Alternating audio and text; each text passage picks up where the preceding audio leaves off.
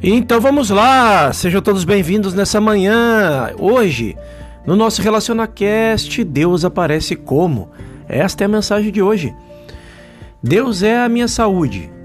Se isto é verdade, não devemos andar em busca de um Deus que seja um grande poder para eliminar doenças.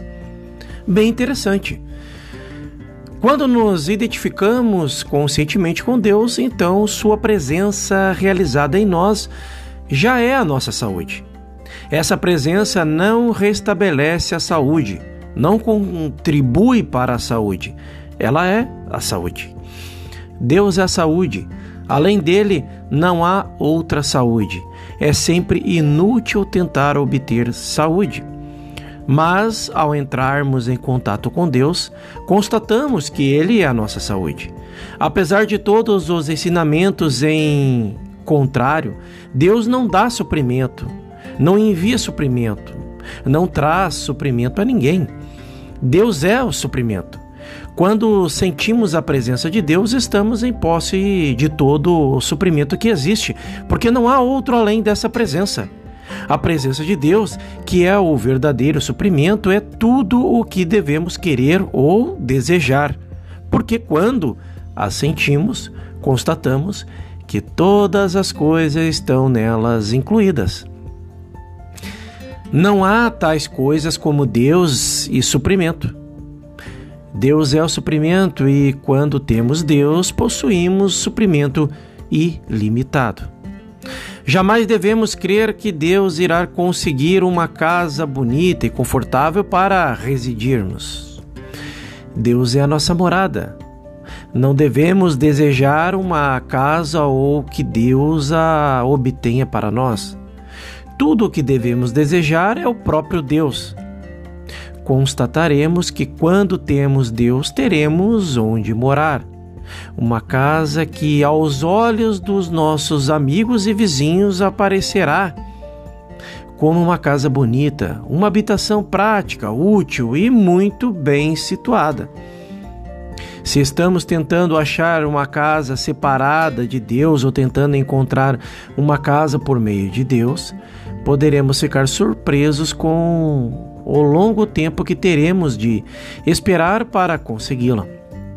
Entretanto, quando abandonamos o desejo de um lar ou de uma casa e alimentamos só o desejo de conhecer a Deus corretamente, nosso lar ou nossa casa aparecerá automaticamente, porque Deus é a nossa morada.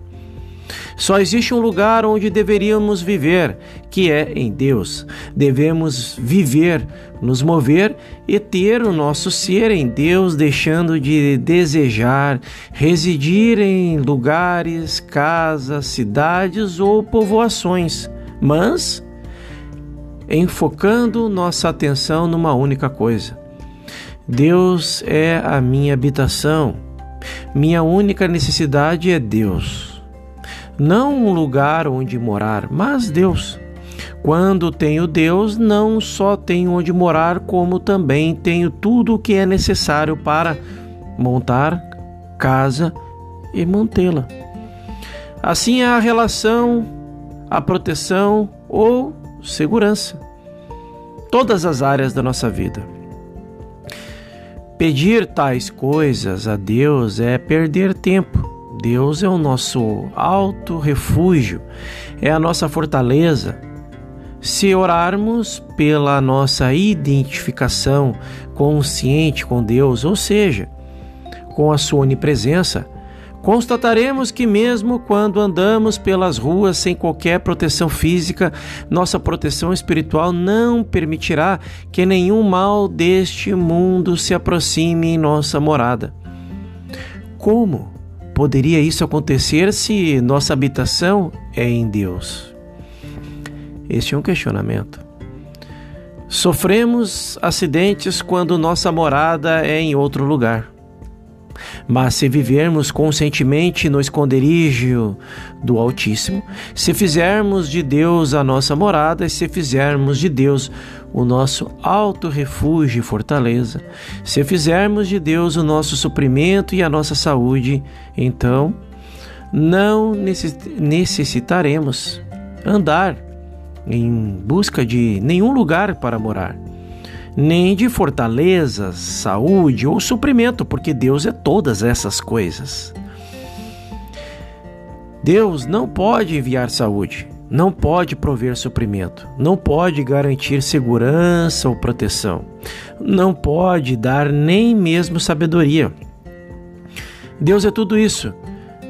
Desistamos, pois, de pedir essas coisas ou outras quaisquer a Deus, mas tratemos de conseguir entrar em contato consciente com Deus somente com o todo, conscientizando sua presença. Então poderemos constatar que Deus se revela na vida prática, a tal ponto que, se estivéssemos numa floresta e sem nenhum meio de conseguir alimento, como esteve Elias, os corvos nolo trariam. Ou, ao acordarmos, encontraríamos pães sendo cozidos sobre as pedras, sob nossas vistas, ou ainda se nos encontrássemos num deserto e sem alimento. Como se viu Moisés, cairia o maná dos céus para nós.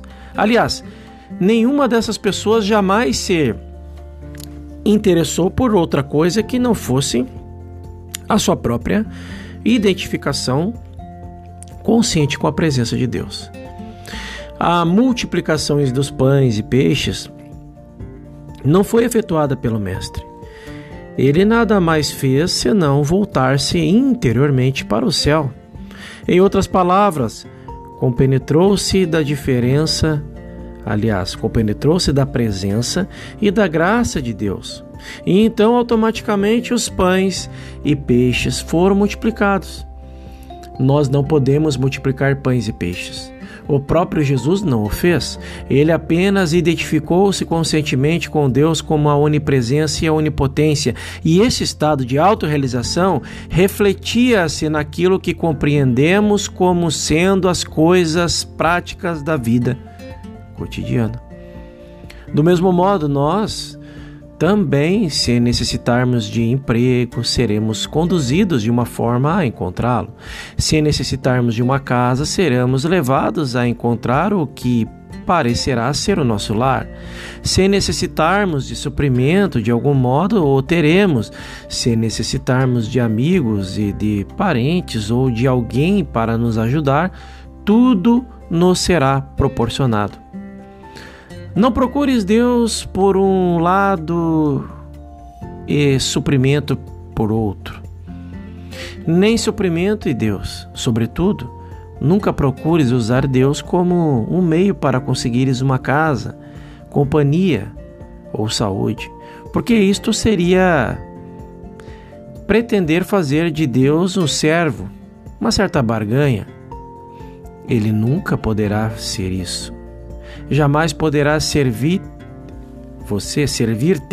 de Deus, a verdade, mas Deus, a verdade é que te pode usar Ele, o todo. Deus, a verdade, pode manifestar-se em ti, através de ti e somente de dentro de ti. Tendo essa consciência. Esta foi mais uma mensagem de João Goldsmith aqui no nosso RelacionaCast.